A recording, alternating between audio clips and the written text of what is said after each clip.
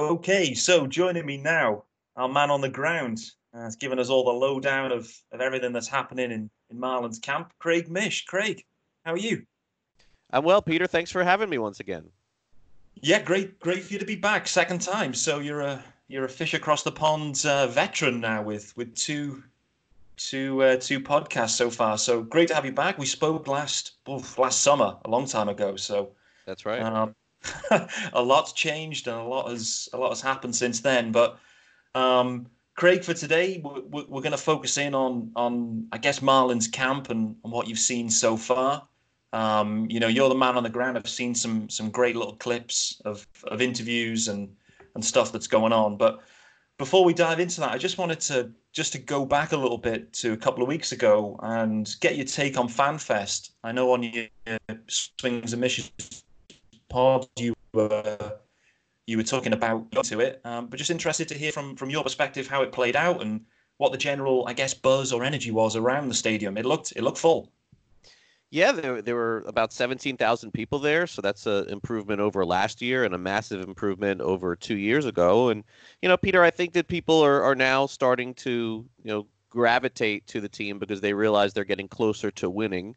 How much more of winning they'll be doing this year, I'm not particularly sure, but there are some young players to be excited about.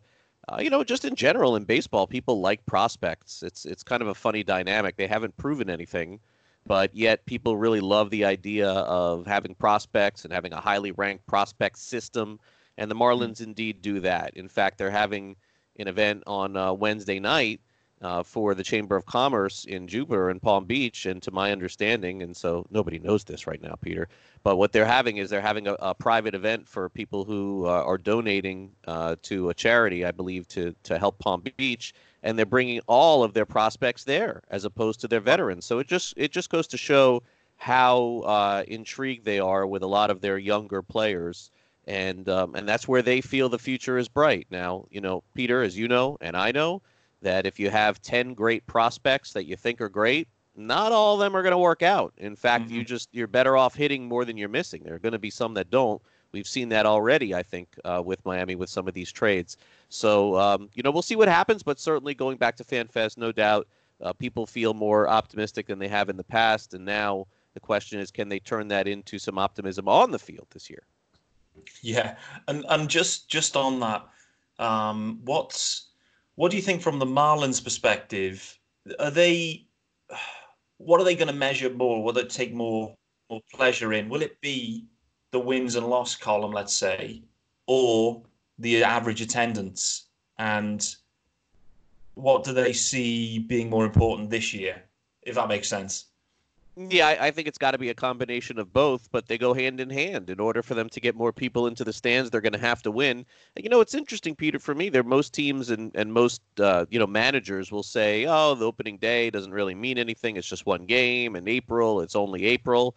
I got to tell you, I think it means a lot for this team in 2020. You remember they got off to a okay start at the beginning of the year, and then just went into a complete tailspin.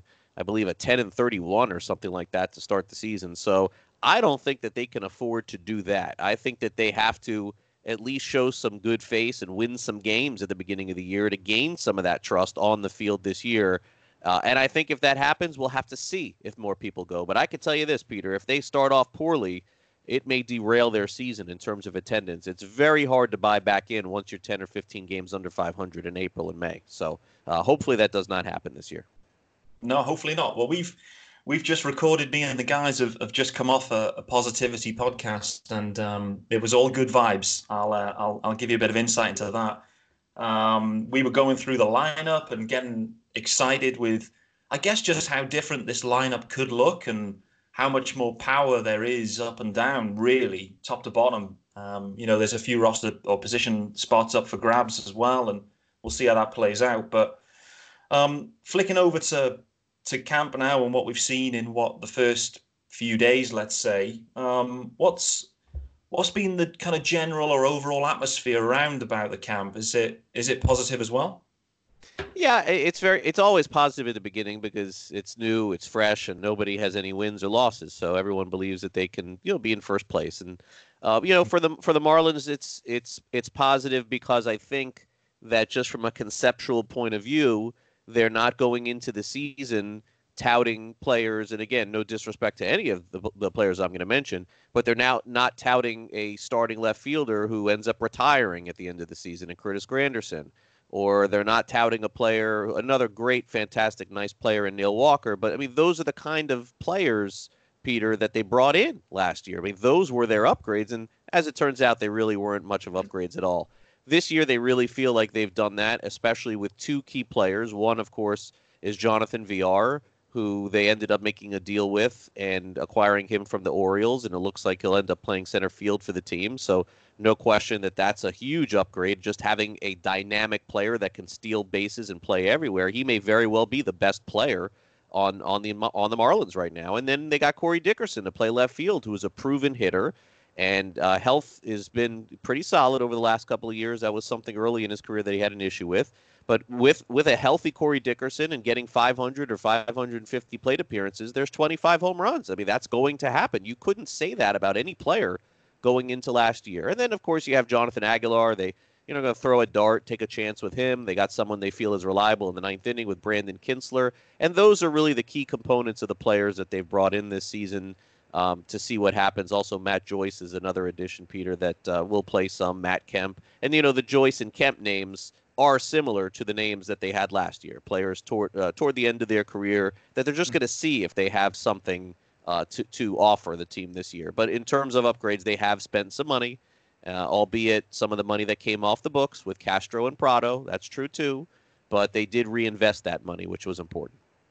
Yeah, agreed. I like you. I think Jonathan Villar seems to be, or is likely to be, perhaps the Marlins' best player this year. He looks a great addition. I'm really intrigued as well the way they've opened up on day one with position players. That all the buzz is, well, we're going to try him in center field, and that's what we're projecting. So I was surprised that was what came out from in day one. I think we all expected him to have a try there. Let's say he hasn't spent a lot of his time in the outfield and in center field in particular, but that was intriguing. I think that was one of the main takeaways that I saw. I know you got some time and spent some time with Villar. How was he kind of sounding about the center field switch? Yeah, I mean, he doesn't sound confident like some other players were, but I think that he's made it clear that he's going to do whatever it takes to help. And I think that's what you want to hear. My guess is when the cameras are off and we're not speaking to him publicly, privately, I'm guessing that he's probably telling people, oh, no, like, I'm going to play center field. I mean, I have to guess that if publicly it's even somewhat skeptical. But look, he's going into a season where he's going to be a free agent at the end of the year. More often than not, Peter, those seasons usually go well because players have an ability to get paid. It doesn't always go like that, but a lot of times it does.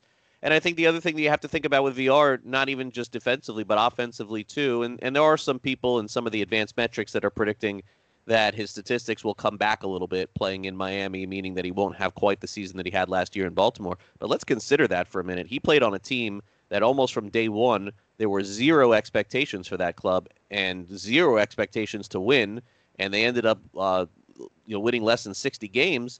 So the idea for him to have that kind of year on a team that poor would lead me to believe that he can put up even better numbers here in Miami. But I can understand you're playing in Camden Yards versus playing in Marlins Park. That's certainly a very good argument to have. Don Mattingly over the last few years has not run his players as much. Outside of D. Gordon, there's been almost no steals, and any advanced metric on their base paths running has been at the bottom of the league. And so will his steals come back a little bit? Will his runs come back a little bit? Yeah, I think that there's probably a chance of that. But overall, I totally agree. I think he's the most talented player they have on the team. Yeah, me too. Me too. You just mentioned Don Mattingly as well. Have you had a chance to speak to Don at all in the last couple of days? And if so, what were the key takeaways from those conversations, if you can share them? Yeah, I mean, publicly, yeah. I mean, publicly was just more or less, state of the team, state of the organization. I think that with him signing an extension coming off the year that he had last year, he keeps saying, this is it, this is time, it's time. And I don't think necessarily believe it's time to win 100 games, but it's time for the club to now make a jump. And while no one will come out publicly and say how many wins that means, it has to be on everybody's mind. It has to be on our mind. It has to be on their mind organizationally, what that number is and what it needs to be at the end of the season. Now, it doesn't need to be exact, Peter. Like, we don't have to come up and say they need to win exactly 70 games or exactly 67 games, but you need a range of being better. And I think that range, simply put, needs to be approximately 10 games better than it was last year. I mean, I think only winning, 3 or 4 more games over 57 and losing another 100 is unacceptable. And I would have to think that's going to cost some people their jobs if that happens again. But look, I thought that there could have been a change after last year. They chose not to. And so we'll just have to see if indeed they improve significantly this year. Yeah, my gut take is on this one, and we just spoke about it with the guys as well.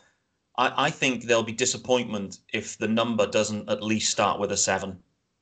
So 70 plus, I think, will be, in my opinion, where the bar would be. Well, I mean, I mean, you're setting a much higher bar than almost everybody else. I mean, really there's only one projection system that has them winning more than 70 games. Las Vegas has them winning somewhere between 63 and 64. So I hate to disappoint you, Peter, but but that is the realistic number as to what Vegas thinks they can be. Remember, you have to look at the number last year. I mean, it was 57 wins.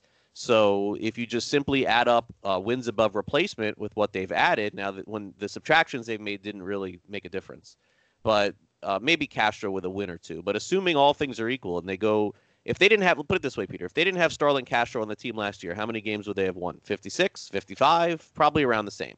So let's use that number. Let's say 56. How many wins does Jonathan Villar add to the team this year? 3 or 4, probably. So that gets you to 59. Corey Dickerson, how many wins above replacement is he? 2 or 3? Okay, that gives you 62, 63.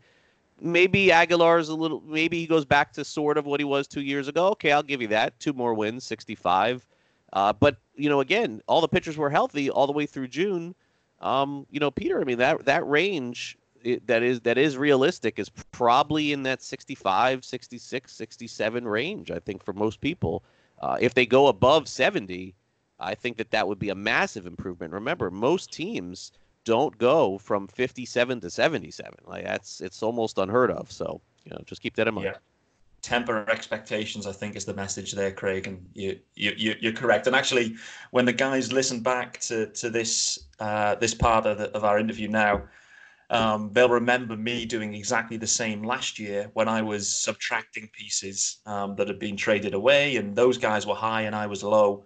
I think I projected 53 last year. Wow. Okay. I went really low. I knew we'd given away a lot, and there was, the Major League roster wasn't looking too great last year, but it's certainly been upgraded. No, it's better. But remember, when you're talking about a 20-win improvement, you're talking about the Chicago White Sox, like adding Yasmani Grandal and having Eloy Jimenez in the major leagues and adding Dallas Keuchel and having Dylan Cease and Michael Kopech and Jose Abreu. Those are massive players. Those are young, hard-hitting, high-end prospects that are ready right now. And so if we're having this conversation next year, Peter, and we're talking about, is J.J. Bleday on the opening day roster? Did the Marlins go out and sign someone else too?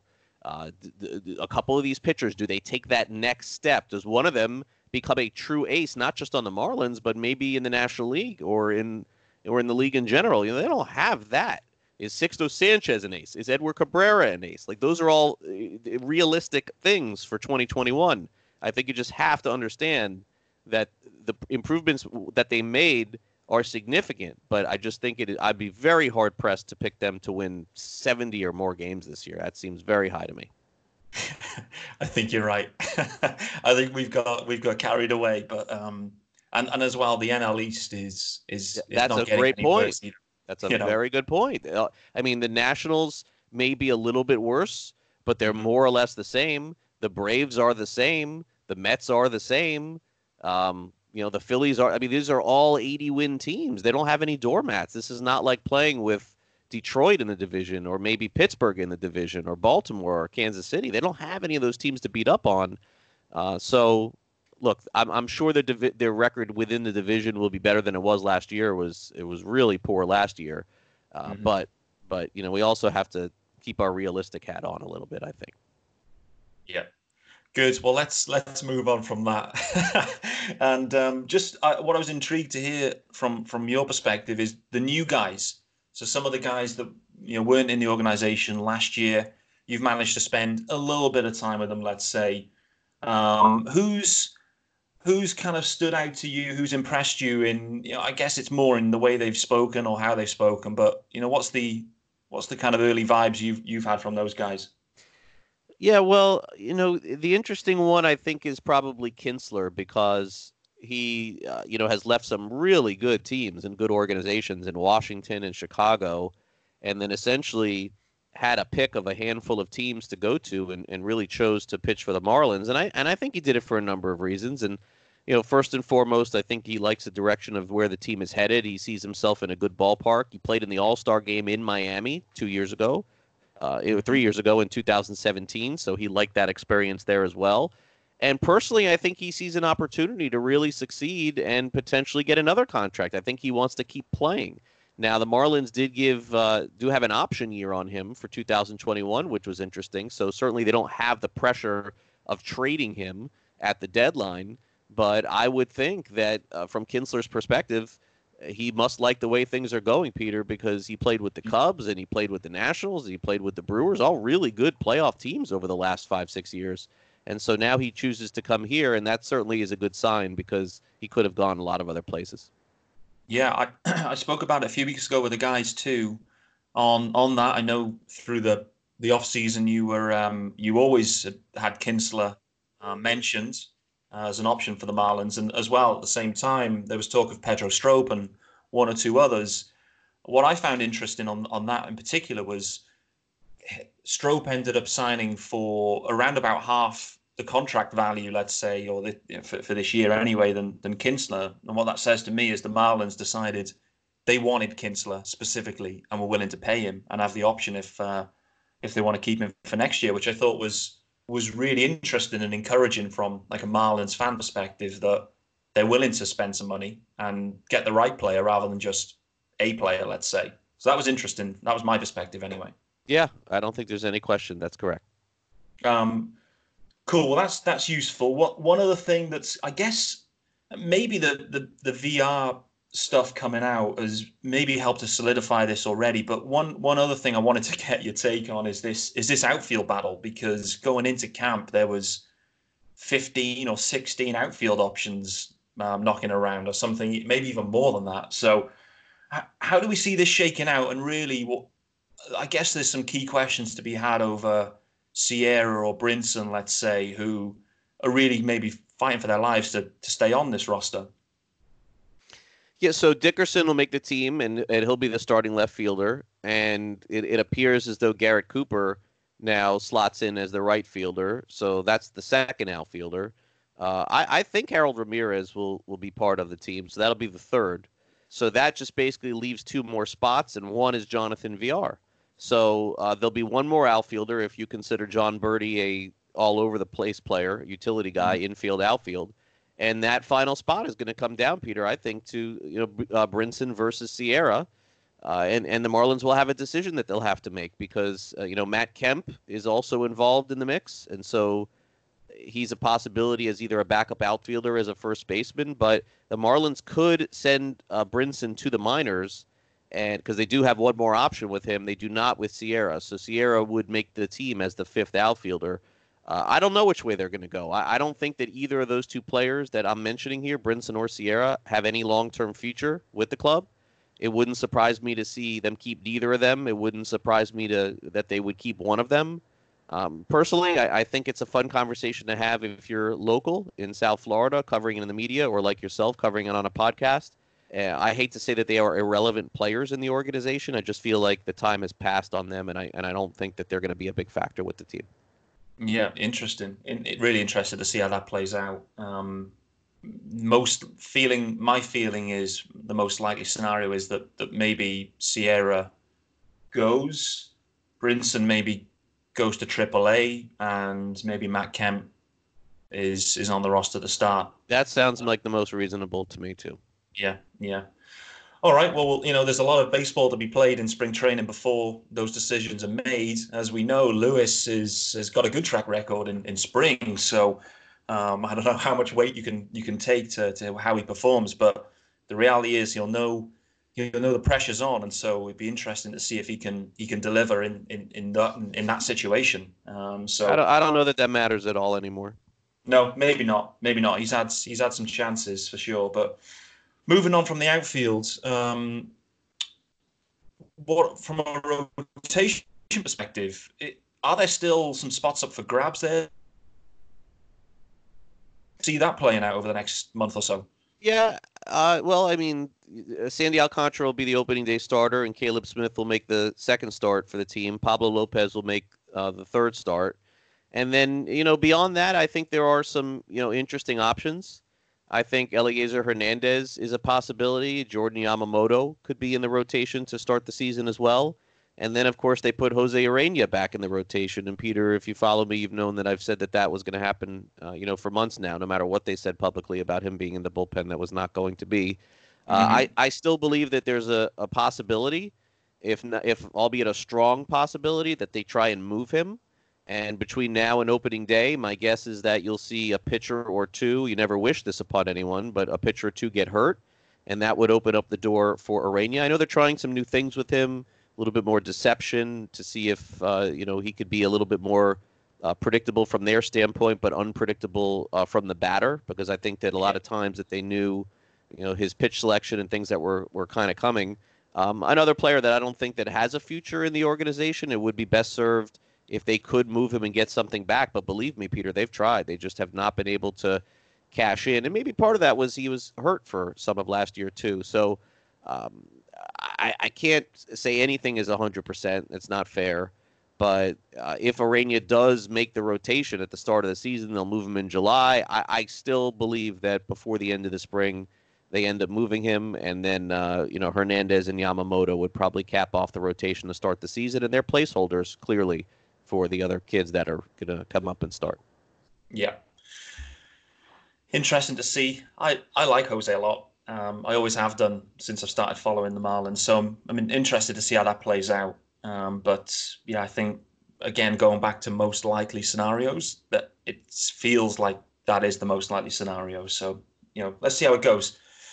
Right. Well, let's conscious of time, Craig, and I know you've got so much on at the moment. So appreciate you taking the time with us, but let's kind of round things off, maybe in your style, actually, with half real baseball, let's say, and finish things off with a bit of fantasy baseball. You may or may not know, but I've also got another venture, another podcast on the go at the moment, called Roto Brits, and it's specifically focused on fantasy baseball, and it's just two UK based guys who like fantasy baseball, and we thought we'd get the podcast fired up and try and help some guys. But I'm not going to cover anything. I'm not going to go into any other teams, but just from a Marlins perspective, I know fantasy is a huge passion of yours as well. So just was intrigued to run through a few bits from fantasy with the Marlins, and get your take. So from I guess from when I look at the Marlins roster, pretty much it'll be filled with, I would either describe it as breakout or sleepers, probably in a general league. Yeah.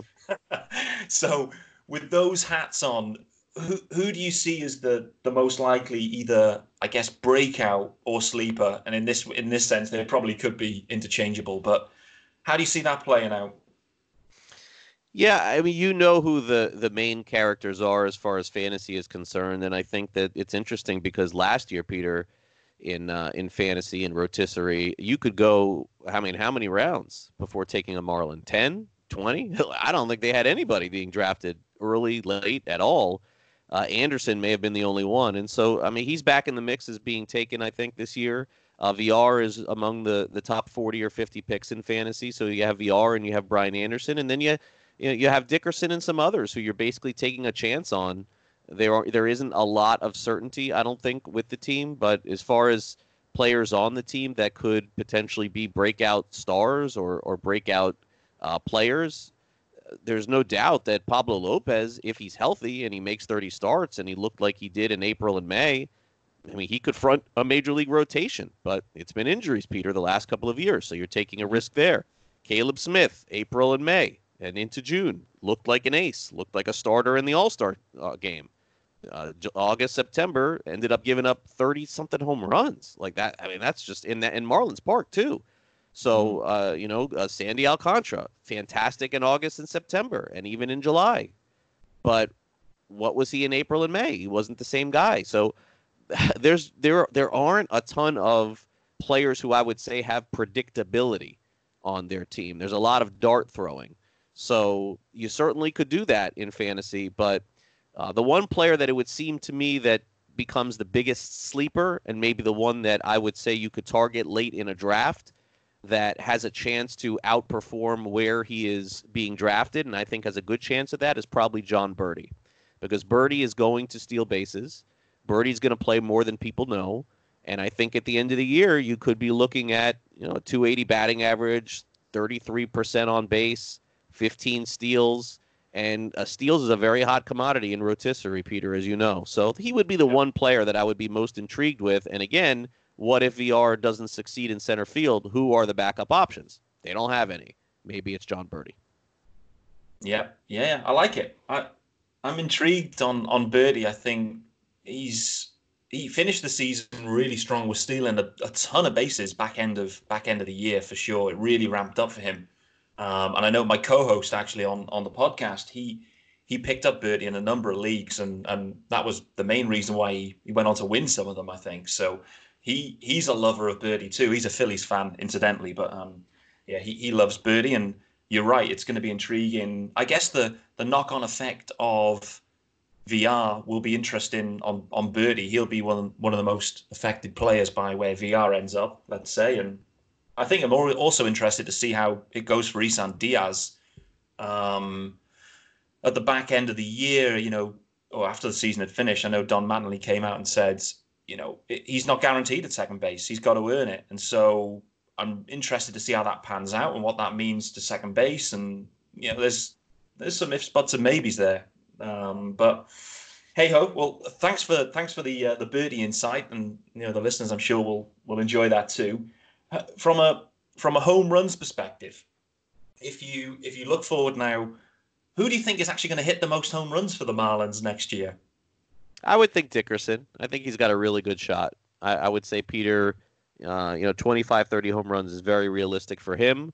My sleeper would be Garrett Cooper if they gave him a lot of playing time. I think he has the most power on the team. Yeah, I saw your couple of interviews with Garrett Cooper a couple of days ago. They were candid. I liked them. He was, he felt the pressure, let's say, or I think he said there was a fire up his arse, or however he described it. Which he was candid in his views and was keen to shake off this health concern tag that looms over him. And I think really when Aguilar was signed, there was some question marks over how that would affect Cooper. But as things are playing out now, it appears that he's maybe slated to be the everyday right fielder. And he seems excited by it, right?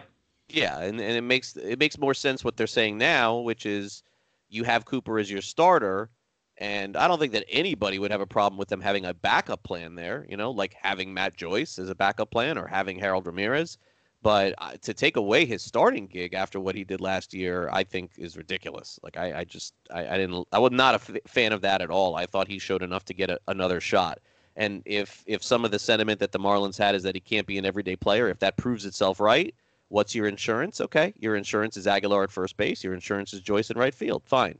But, I mean, I thought it was a bizarre statement to make that he can't be an everyday player because, by the way, if you think that, Peter, maybe don't say that and then trade the guy and say that he can and then get the most value back in return. So I can understand that Cooper was upset.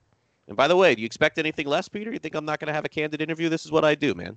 This is it. This is why we all tune in. This is why everyone's following your every move. So, keep them coming, Craig. That's what I'd say. Trying my best. It's not easy. Of course, a lot of the work that I get couldn't be done without the people that I work with, and of course the people that sponsor me. I mean, that's a big part of this.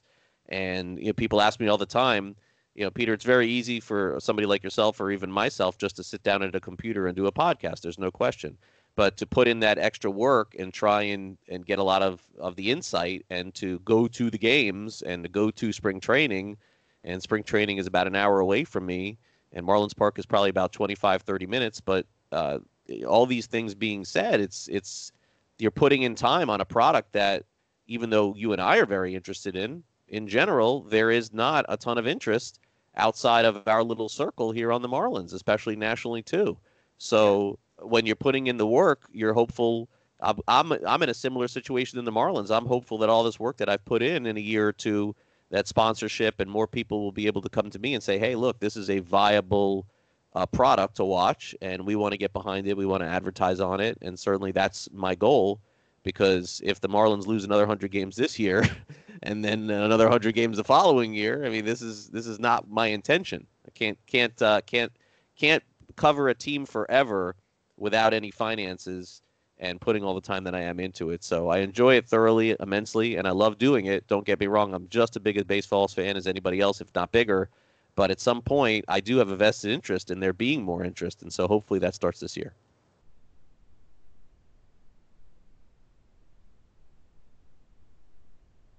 I've always loved the content, Craig. So keep it coming for sure. The podcast is excellent. The guests you have on are always excellent. So I'm really enjoying it and excited for the season ahead. I think that's probably a great place to end. Really, some little fantasy nuggets, but really some really great insight on what we've seen in the early part and what we're expecting to see.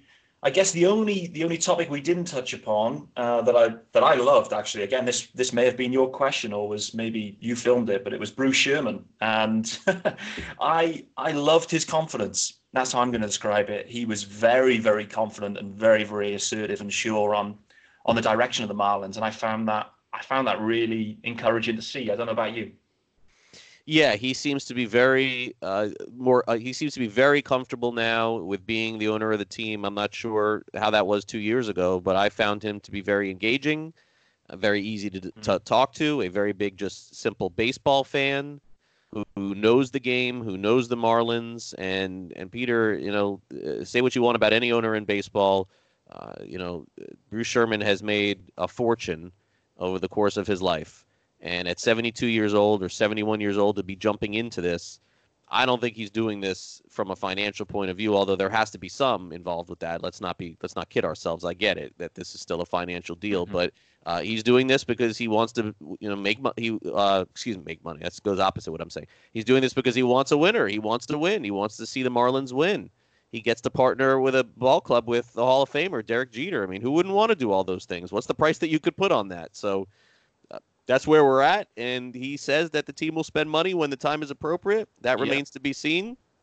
The one thing that I would like to see that I have conveyed to him is I believe that at some point when they identify a player to extend long-term, I believe that that is a big step forward in the organization to show the community and to show the industry that the Marlins are for real. And I don't know who that player is yet, Peter. That's what's going to have to kind of figure itself out. Is it Brian Anderson? Is it if J.J. Bleday has a big year in the minors, do they try to extend him before his first game, like some other teams have been doing before call-ups? Is it that's the identification process of this. An Ozzie Albies or Ronald Acuna, trying to get somebody under contract under a long-term deal to know that this is going to be a Marlin that they have. And in fairness to the club, they just do they really have that guy right now? Have we really seen that right now? And maybe the answer is no, but that could change this year, so we'll see. Yep. Well, time will tell on that front. Right, Greg, I'm going to let you get out of here. I appreciate you taking the time again. We'll check in with you hopefully in the next couple of weeks in advance of opening day. I know it's going to be, again, a crazy period. So let's keep in touch. Thanks again. It's great to hear your insight, and we'll look forward to hearing from you again soon. All right, sounds good, Peter, and thank you so much for all the support and all the great things that you say about me and about our great team on social media, and you keep up the great work, and I hope you win a fantasy championship this year, too. Thanks again. I'm trying my best. Thanks, Greg.